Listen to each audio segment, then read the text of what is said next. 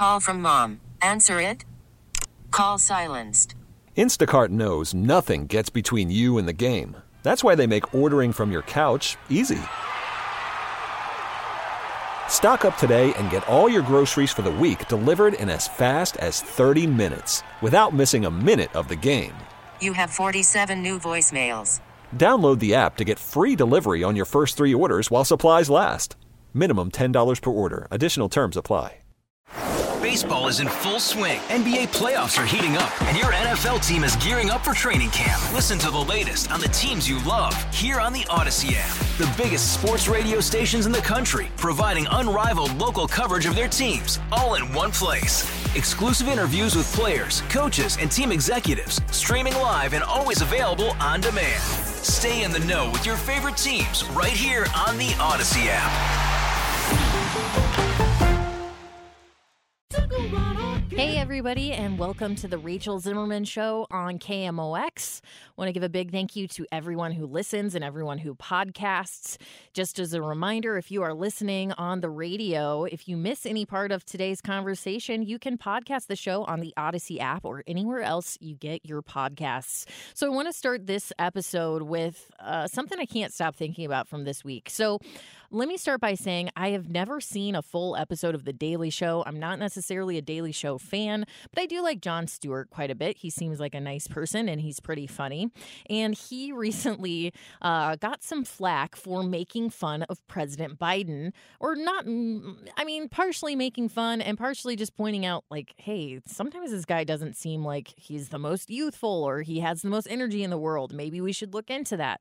And he received a lot of criticism just for saying that. Here's a little clip from his show on Monday. I just think it's better to deal head on with what's an apparent issue to people. I mean, we're just talking here. And Mary Trump tweeting, not only is Stewart's both sides are the same rhetoric not funny, it's a potential disaster for democracy. It's one show. It was just one show. It was 20 minutes. I did 20 minutes of one show.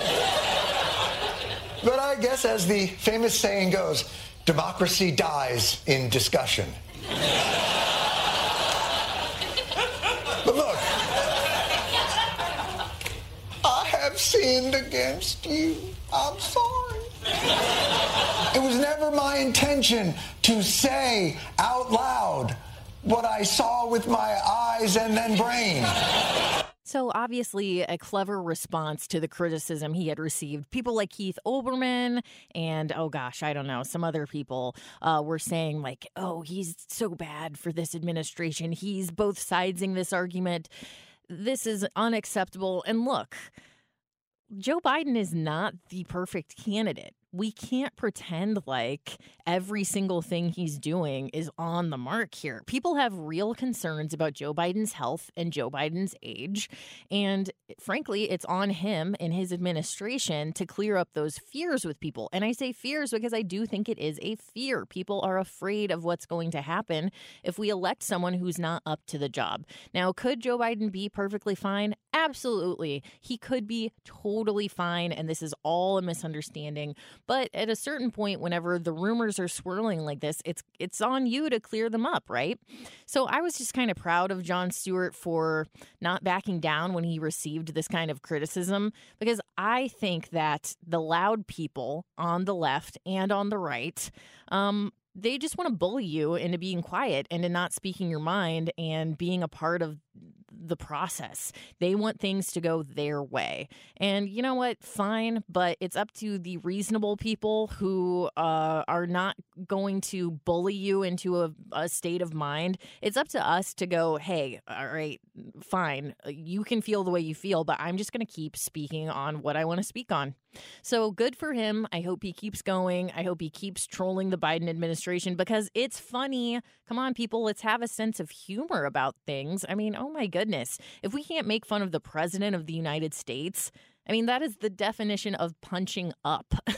I mean, you can't take that job and expect people to not have criticisms of you or make fun of you, especially when you're doing things that are objectively funny. I mean, come on.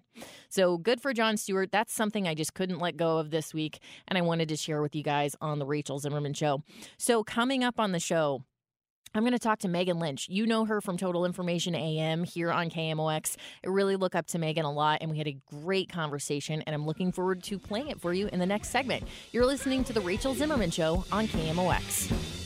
Worried about letting someone else pick out the perfect avocado for your perfect impress them on the third date guacamole? Well, good thing Instacart shoppers are as picky as you are. They find ripe avocados like it's their guac on the line. They are milk expiration date detectives. They bag eggs like the 12 precious pieces of cargo they are. So let Instacart shoppers overthink your groceries so that you can overthink what you'll wear on that third date. Download the Instacart app to get free delivery on your first 3 orders while supplies last. Minimum $10 per order. Additional terms apply. Hey, Rob Bradford here. I have set out on a mission with my good friends at FanDuel to prove what I have known for some time. Baseball isn't boring. Now I have a daily podcast to prove it with some of the most notable people in the baseball world, screaming baseball isn't boring from the mountaintops, or at least agreeing to come on our show. Players, managers, GMs, and yes, even the commissioner of baseball, Rob Manfred. It has been a constant wave of baseball's most powerful voices. So join the revolution. Subscribe and soak in Baseball Isn't Boring. Listen on your Odyssey app or wherever you get your podcast. You'll be glad you did. This week's interview is with the wonderful and talented Megan Lynch. Now, you know Megan's voice from Total Information AM, Monday through Friday. She does an amazing job, and she is very knowledgeable when it comes to journalism, when it comes to media, when it comes to the current climate. So I thought this was a really fun and interesting conversation. I hope you'll enjoy. Okay, so Megan, thank you so much for agreeing to be on the Rachel Zimmerman Show. I really appreciate it. And it's just good to see you because a lot of times we're like 2 ships passing in the night here. Like we've got mornings and afternoons, and I just don't get to see you and interact with you a lot. So I appreciate you coming on the show. No, it's good to sit in here with you. So tell me about like your origin story, kind of. How did you get started at KMOX? Let me back up a second. I recently went to this like news writing workshop that you hosted, and I was so impressed by your education, just your background in media. So tell the audience about that. So I actually have a master's degree in public affairs reporting, which is not a requirement at all to be in broadcasting. It just was the path. I had graduated from college and really didn't know what my next steps were. Didn't have anything lined out. I knew I wanted to be in radio news. That was kind of the direction that things had taken me in my studies at SIUE. And I was told about the public affairs reporting program in Springfield, Illinois. It's what was formerly Sangamon State University. It's the U of I Springfield now. And so that really set me up on a path where I worked for a few years in public radio, both in Springfield, Illinois, and then went down to Southern at Carbondale because that's where my husband was studying at the time. And I had come in contact with a few people. You know how it is in this business. You make a few contacts, and they reached out to me from KMOX. Tom Langmeyer was a program director at the time, and he said, would you be interested in being a traffic reporter? And I thought, this is completely foreign to me. Now, I've lived in the area a little bit when I was a student at SIUE, but wasn't terribly familiar. But I thought, all right, I'll interview for this job. I didn't find out until I interviewed for the job that it was an airborne traffic reporter. Oh, wow. And I would be flying in a plane twice a day, working a split shift. But I thought, this is what you do. You never say no to an opportunity. So that's basically how I broke into St. Louis media. That's how a lot of people knew me. I still have people who come up to me and say, oh, yeah, I remember when you used to do traffic. I did that for 4 years, even though really at my core, I was a serious news person. I had already had some pieces that had aired on NPR and some other public radio outlets nationally. But that was the way I managed to work myself back into a newsroom again, was by doing traffic reporting. I'm talking to KMOX's Megan Lynch. When you started doing traffic reporting, not being like super from the area, did you have to familiarize yourself with the weird way we pronounce all these French words? I was terrible. I mean, literally terrible. I remember after maybe my first week or two on the air, I don't know if people probably remember Alan Barklage, the late great traffic reporter who also flew the helicopter. He said to my boss, she's not good. Oh, no. She doesn't know what she's doing. You got to get her out of this job. And I remember saying to her, I can do this. Just give me a chance. So they literally had me drive around St. Louis looking for landmarks that I could spot from the air. But I do remember one time I was lost. I had gone to cover a story.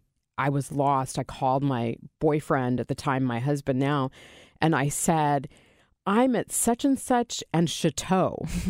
And he was like, where are you? And I'm like, Chateau. And he goes, oh, Shoto. That's how we say it around these parts. Yeah. So I had a lot of learning to do. So you said whenever you graduated college, you knew you wanted to be in radio news. How did you get to that point? Like what put you on that path? I actually thought I was going to be like a 60s, 70s rock DJ. Really? That when I first went to school, even though I had done some news in high school, I thought that's, what I'm set out for. But the only jobs available at the campus radio station were in the newsroom. So I got channeled into that. One of my first news directors, he actually has had a long time career now at Voice of America. In journalism. There were a couple other news directors that I worked for while I was at SIUE, and they really just gave me that news bug and showed me that it was something that I could do.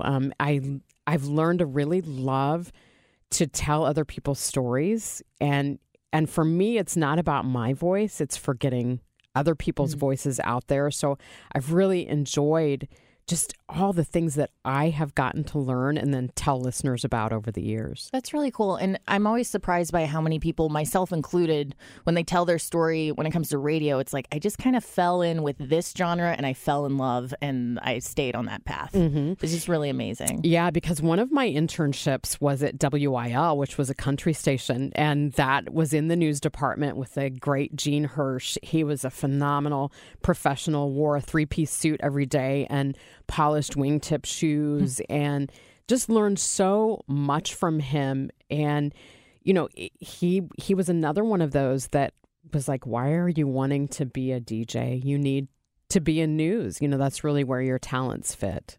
Yeah, I mean, like I said, I had just attended this workshop that you hosted, and it was just so cool to see how the newsroom runs and how you guys pare things down and focus in on things. That's really, really impressive and really cool to someone like me who does like fart jokes in the afternoon. I'm wondering, though, as a journalist, how do you separate personal biases from the story? Or is that even as big of a deal as a lot of people outside of the media think it is? Because we live in this world where it's like, oh, everything's so biased, everything's slanted. And I'm wondering, when you do what you do, is that even like a consideration whenever you're writing your stories? We all have bias, let's face it. I remember one time when I was a young journalist, I got really offended. There was a book that was released, and I think that was literally the title was Bias. And I thought, no, we're not biased. But as I've gotten older, yeah, I mean, we all have life experiences that we bring into this. And so I think you just have to guard against it. You always have to be thinking, is there another perspective on this story? And as a matter of fact, are there 2 or 3 more perspectives on this topic? And, I've had to counsel younger journalists in the newsroom lately about, you've got to take yourself out of the picture. As much as maybe because of who you are and your upbringing, things may really offend you, you have to take a step back from that and present a balanced view to our listener, because they may have a complete opposite view, but they're still your listener. And I think there's a value. Like, a lot of people will say, well, why did you let this extreme group give their perspective? Because I think there's a value in knowing what's out there and what people are saying. We can't hide our head in the sand. We have to know all the sides of it. And I'm talking with Megan Lynch from KMOX on the Rachel Zimmerman Show. Let's talk about what the media for a second. I know you said that this is a podcast that's on hiatus, but it was a big deal at KMOX whenever it was going on. What made you and your partner want to start that podcast? I think there has been, and I think a lot of it was kind of an outgrowth of all the misinformation that you see nowadays, a lot of the political spin that you see, the attacks on the media, and really a realization that maybe we are not as transparent as we need to be with our audience. That we think because, we're in this doing it every day that, gosh, people should just trust us. But I think that we've lost that trust, and there's reasons why we've lost that trust. And I don't blame people in some respects, because there have been some journalism, some outlets that have not been, ethical in how they've handled things. So I think we need to rebuild that trust. And I think part of that is just showing your work. This is how we do our work. And these are the considerations that we have. And, especially where so many people are on social media nowadays, it's so easy to get sucked into things and not really see another perspective. Mm-hmm. And so I think, for us, like I go to multiple sources a day. It's just as a matter of course what we do. But I think for a lot of people out there, they have their certain sources they go to and they don't think about that. So just encouraging people to have a little bit broader view, make sure you're getting the full picture. The word that keeps popping into my mind as you're describing this is humility, like kind of having the humility to be like, maybe I don't know everything. Maybe there is an outside perspective. Maybe we do need to let all the voices be heard. I think so, definitely. And I think that comes with, when I was a 25-year-old broadcaster, no, I knew it all. I mean, and I think a lot of us when we're young, we think, we're fired up. We've, fire in our belly. We've taken our ethics class. We've got it all figured out. And then I think by the time you get in your 40s and 50s, you're like, oh, yeah, this is a lot more nuanced than I realized. And it really is a relationship with our community and with our listeners, whether sometimes it's not a two-way because, we're kind of communicating one way. But you realize like that's a privilege to do what we do. It's not some right. We're not superstars. We're not personalities. We're also a member of the community and we have a responsibility in what we do that we're honest in our work. I love that. So obvious, I think media's role is changing. How do you kind of square that with we're in traditional media, we're in old media kind of. How do you make those two things fit together? I remember when KMOX got our first website. And we were all like, why are we doing this? Why this is a flash in the pan. Why are we wasting our time on this? We have stories to write, to put on the air. And then over time, it became more important. For a while, it was almost more important than what we were doing on the air. We felt like now I think we're getting a better balance of things. We see that it all kind of works together. And I just think that happens in the business. And I was talking with someone the other day just about how anyone in media, whether you're talking about the entertainment industry or the news industry, you have to continually adapt and try to take advantage of where people are. And so, I mean, we're on a number of different social media streams. A lot of us have our own social media channels that we use to reach out to the community. So you just have to find a way to try to bring all that together and link it together for our audience. Are you ever intimidated by the new media? Like, oh, this is what everybody seems to be gravitating towards. Or do you think that what we do is always going to have a place? I think what we do is always going to have a place. I think that an important part of that is, for example, I have to work very hard to stay relevant with some of the newer platforms. It's just hard, with everything you've got going on. I'm not, for example, a regular Snapchat user. Well, my teenager is. So, I have to kind of learn through him and ask those questions of him so that if that's a platform that we would choose to use, or TikTok may be a better example where a lot of our younger audience is using that more. But the challenge there is it doesn't have the same kind of links maybe that Facebook or Twitter does. So you just have to approach it in a different way. And I think, I think that's where some of the previous generations really missed out because they weren't willing to embrace some of the new things. I had a professor, for example, who told us in school that Fox Network would never make it. Wow. Yeah. So, I've learned never say never. And you always have to be watching what's next and figure out how you're going to fit that in with what you're doing. You mentioned you have a teenager. I'm assuming, you just seem like more savvy than the average mom whenever it comes to stuff like that. Is that ever frustrating for them? Like, oh, gosh, she has her finger on the pulse of what's going on. I think it makes me a little more relatable, hopefully, to them. And frankly, both of them are pretty news savvy. I've got a 15-year-old and a 12-year-old. My 15-year-old, when I get home, I have to be prepped because he will say, what happened in the news today?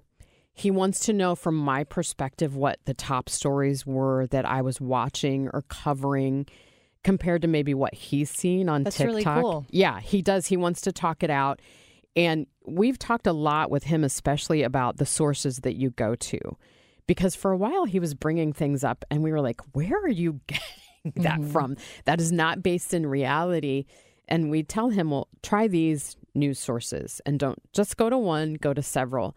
And now my 12-year-old, she also has a news feed that pops up on her phone and she'll ask me about various headlines. And I have to really be prepped to say, well, that's what this story is about. Or that story is not quite the way the headline makes it out to be. Let's go to this news source and look at the story versus that one. Does it ever, when you see some of these headlines sometimes that are obviously just there for clicks and there for attention, does that ever hurt your heart sometimes? Like, do you wish you could just go into their newsroom and be like, let's be a little more honest, folks? It is hard because I think we all walk that line of wanting to hook that listener or that viewer in. And so, it does get frustrating sometimes, but I guess I see through it. And I think people just need to be smarter to see through it. Like, yeah, you know what the clickbaity things are, and we all click on them sometimes just to see what's there. So, I don't know that I don't think it upsets me as much as it used to, just because, yeah, there's times it's fun to go down that rabbit hole and click on those links and see what's there. And yeah, sometimes you're like, oh, you got me, But, I hope that savvy media users see the difference and they see when things are done with integrity and when things are done just to be salacious and grab your attention. Do you think we should be teaching media literacy in schools, like before kids go to college? I do. I think it's hard because there are some groups that think that it's kind of part of a woke philosophy, if for lack of a better term, and they think it's indoctrinating kids. But I think when you really look at it, like there's some guidelines that you can give that are basically neutral, nonpartisan about how you go about getting good information. And a lot of it is really rooted in investigative journalism. For example, things like I've mentioned, reading laterally, reading a lot of different sources. There's nothing wrong with reading things on both sides of the political spectrum. I think it gives you a good balance. Things like making sure when you're directed to a news site, you look at who's behind it. Is it funded by any specific group? Are they asking for donations? Sometimes that's a red flag. If they're asking for donations, well, who's really behind it? I remember one time a friend of mine posted something on Facebook, and she came from a very specific religious philosophy, and she was pushing out this article, and something about it made me suspicious. So I went to look at who it was by, and I reached out to her privately. I said, do you realize that this is actually coming from a religious group that is absolutely in contrast to what you believe? And she was a little upset at first. And I'm like, just dig into it for yourself. But I think those are the kind of steps that we need to take to be really good digital citizens. And that has nothing to do with influencing kids, but learning to give them, they need critical thinking skills. They need to be able to think on their own and look at red flags and say, this doesn't make sense. I need to look at this further. That's got to be especially intimidating with all the rise of deep fakes and stuff coming up on an election year. I think we all could use a refresher on what is true and what's not true and how to look for the truth. Okay, I'm selfishly very excited for the answer to this question. I think you're an amazing interviewer. I love TIAM. How do you approach your interviews? Like, how do you prep for them? Because you just always come so prepared. I prep. Yeah. And that's really what it comes down to, is just that prep work. Because I feel like if you're taking someone's time, even if it's 8 to 10 minutes, that it is important that you show them that you're interested, that you've done a little bit of homework. And that's not to say that you have all the answers going into an interview, but I always feel like it's my responsibility, if I have that opportunity to talk to someone, that I'm interviewing them for the listener. Mm-hmm. So number one, I always feel like you've got to hook the listener in. Why are we talking to this person? Like, why does it matter to anyone that we're talking to this individual? And then you've got to give people the basics. You can't, even if I might have a whole lot of knowledge about a subject, I can't just jump in midstream. I have to set it up for the listener of, why are we talking to this person? What's important? Really take time.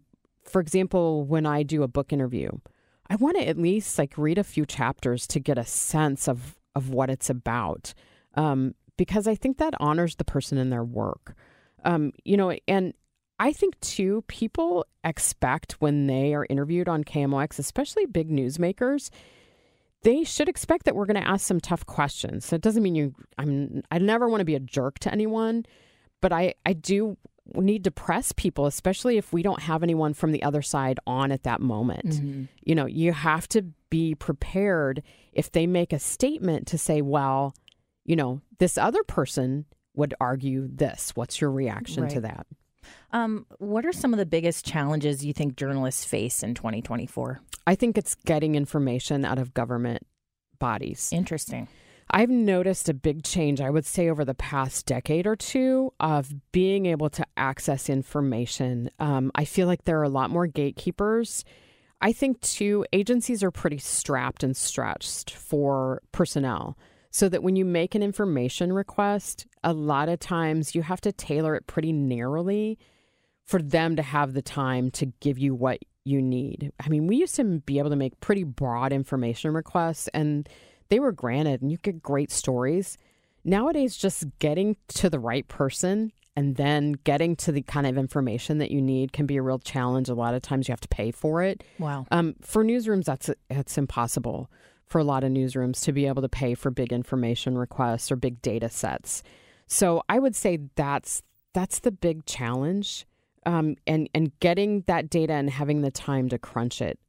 There's some investigative resources that reporters have, but you have to have the time to be able to do it. And I'm very concerned about cuts in local news media. We've lost a lot of local newspapers over the past decade.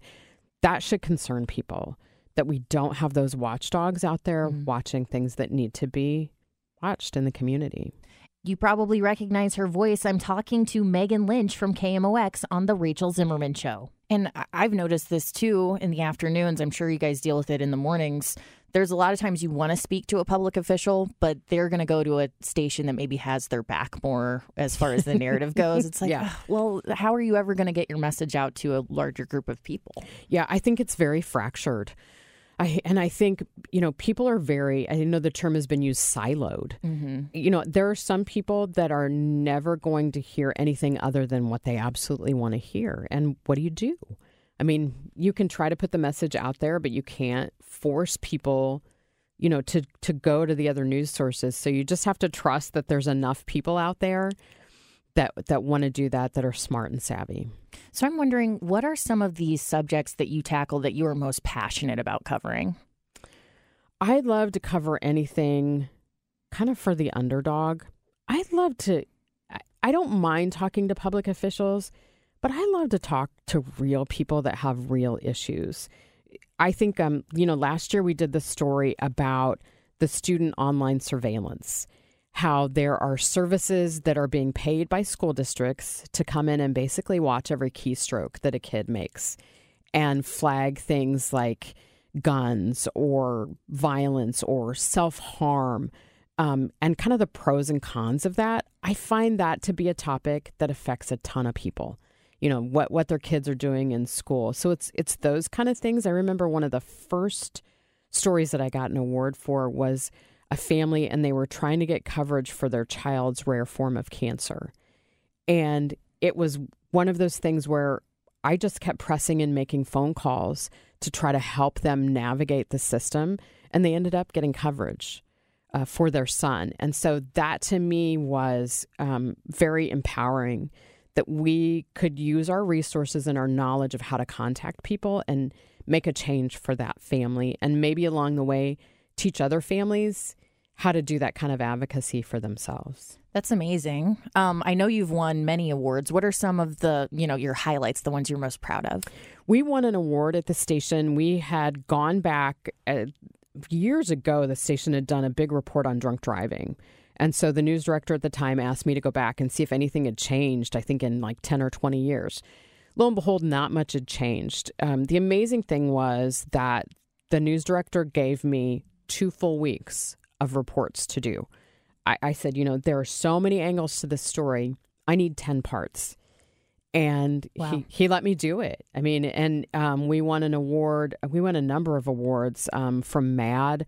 We got a Murrow for that one, a regional Murrow. We won another award that I was able to go up to New York to receive. Got to meet Connie Chung that time, which was so cool. So, that was one that I felt like had an impact. Just there's been so much that I've gotten to do. School bus safety, addiction, all kinds of stuff. So you just won an Odyssey Award. What was your award for? I'm sorry. It was for innovation. Oh, yeah. So I guess being courageous. I don't know that I'm courageous. I think I'm just competitive. Well, that's what I was going to ask about, because whenever you received the award, you and Tom Ackerman were talking about how competitive you are. And I thought that was so interesting. And I'm feeling it now talking to you as far as like you want to chase down a story, you want to get to the truth. Kind of expand on that for me. How has that affected your career, your competitive spirit? I think getting the story first and getting it right. Boy, there's nothing worse than you've been working maybe 3 or 4 weeks on a story and then the TV station has it. And you're like, oh, if I just would have gotten that done a week earlier, we could have had the story. I don't know why. It's just a little thrill when you report something and then you see another news outlet follow up on it and it's because they were listening to your report. And it's like, yeah, I got that one first. And I guess it's just the thought that that's how we compete for listeners is, if you can get it out there first and they know that you're the source and they know it's going to be correct when they tune into you, it's just a source of pride. And, I guess I just, I've always had that competitive spirit. Ask anybody that's played sports with me. I'm very competitive. So just that intensity. I've been kind of criticized for my intensity in the past, but there's times it serves me well. Well, Megan, thank you so much for joining me. It was a great conversation, and I really learned a lot. I appreciate you. Oh, I always enjoy talking with you. All right, thanks. Thank you for listening to The Rachel Zimmerman Show on KMOX. Hope you enjoyed my interview with Megan Lynch. If you missed any part of that conversation, and it was a really nice conversation about media, I appreciated it a lot. If you missed any part of that conversation, go to the Odyssey app and podcast The Rachel Zimmerman Show there, or you can download the show pretty much anywhere you get your podcasts. But I prefer the Odyssey app because it has a lot of great uses. First of all, you can listen to KMOX even if you're not in a great signal. It's just crystal clear streaming, so that's really, really nice. And there's also a huge library of shows that we don't even play on KMOX that you can access their podcast library. So definitely something to keep in mind. All right, I have a couple stories here that I wanted to talk about with you guys on the RZS. Should I call it that? I don't know. It feels kind of weird because I'm on the Dave Glover Show and we call it the DGS. I just label all of my files and stuff for this as the RZS, but I don't want to seem like I'm ripping anybody off. So let me know your thoughts on Twitter at RachelZSTL. Should I stay away from that? Should I just call it the Rachel Zimmerman Show? Does anyone out there care at all? Probably not.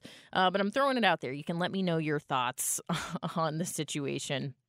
Here's a story I wanted to talk about here. A guy in D.C. is suing Powerball and the D.C. lottery, so he's from D.C., after they posted the wrong numbers online, and he thought he'd won $340 million. Oh, my goodness. That is just devastating to think you won that large sum of money, and then it turns out they posted the numbers wrong. So this happened in January of last year. A guy in D.C. named John Cheeks bought a Powerball ticket. He went online a day after the drawing to check the winning numbers, and his numbers matched. And of course, like I said, the jackpot was $340 million. So he took a photo of the ticket. He didn't tell a lot of people about it because he didn't want the word getting out there. But when he went to cash it in, he was told he hadn't actually won. It turns out that Washington, D.C.'s official lottery site posted the wrong numbers. So instead of matching all 5 in the Powerball, he had actually not matched any numbers. So like I said, this happened in January of last year, but he's back in the news now because he's suing Powerball and the D.C. lottery. He says they listed the wrong numbers for 3 days and he wants them to pay up. And his lawyer says a similar thing happened last year in Iowa when they reported bad numbers. People who cashed in before the error got fixed were paid out, but no one hit the jackpot.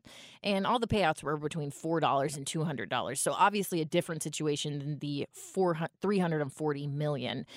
So I don't think this guy is expecting the entire jackpot here, but don't you think he should get something or at least some free lottery tickets or something? I don't know. That would be so upsetting to think you hit the jackpot like that and it turns out, actually through no fault of your own, you are mistaken. So that's a giant bummer. Good luck to that guy. Here's another story. It's kind of morbid. A nursing home got Valentine's Day cards, which is really nice. Anytime someone sends Christmas cookies and Christmas cards and, Valentine's to a nursing home, I just think that's like such a sweet gesture. But it turns out this nursing home got a big batch of Valentine's Day cards for its residents from a funeral home. And some family members are saying, yeah, that's pretty insensitive. The cards were really nice. They had a red heart and a pink bow. And supposedly the residents were overjoyed to receive them, which, that's really, really sweet. But on the inside, it said, sent with love from T.H. Sanders and Sons. That is a funeral home in the community. Some family members were upset, saying this is really insensitive and shameless marketing. And some even blamed the nursing home because the cards weren't mailed to them. I guess the funeral home dropped them off. The funeral home ended up apologizing for any unintended distress. And the nursing home says, it's no big deal. We value the fact that they gave us these cards and our residents were thrilled to receive them and they all had a lovely day celebrating. So I guess if the residents weren't upset, then everything's okay. But it's still one of those situations where not such a great look. Anyway, guys, I hope you have an amazing weekend. It's been a fun show. Looking forward to talking to you next week. Bye. Hey, Rob Bradford here. I have set out on a mission with my good friends at FanDuel to prove what I have known for some time. Baseball isn't boring. Now I have a daily podcast to prove it with some of the most notable people in the baseball world, screaming baseball isn't boring from the mountaintops or at least agreeing to come on our show. Players, managers, GMs, and yes, even the commissioner of baseball, Rob Manfred. It has been a constant wave of baseball's most powerful voices. So join the revolution. Subscribe and soak in Baseball Isn't Boring. Listen on your Odyssey app or wherever you get your podcasts. You'll be glad you did.